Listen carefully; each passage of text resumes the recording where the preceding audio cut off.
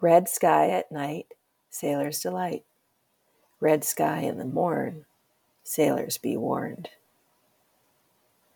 You cannot swim for new horizons unless you have the courage to lose sight of the shore. William Faulkner. What are our early warning systems? Is there a signal that lets us know danger is imminent or we are at risk? Often the signs are fleeting. If we're not paying attention, we may miss them completely.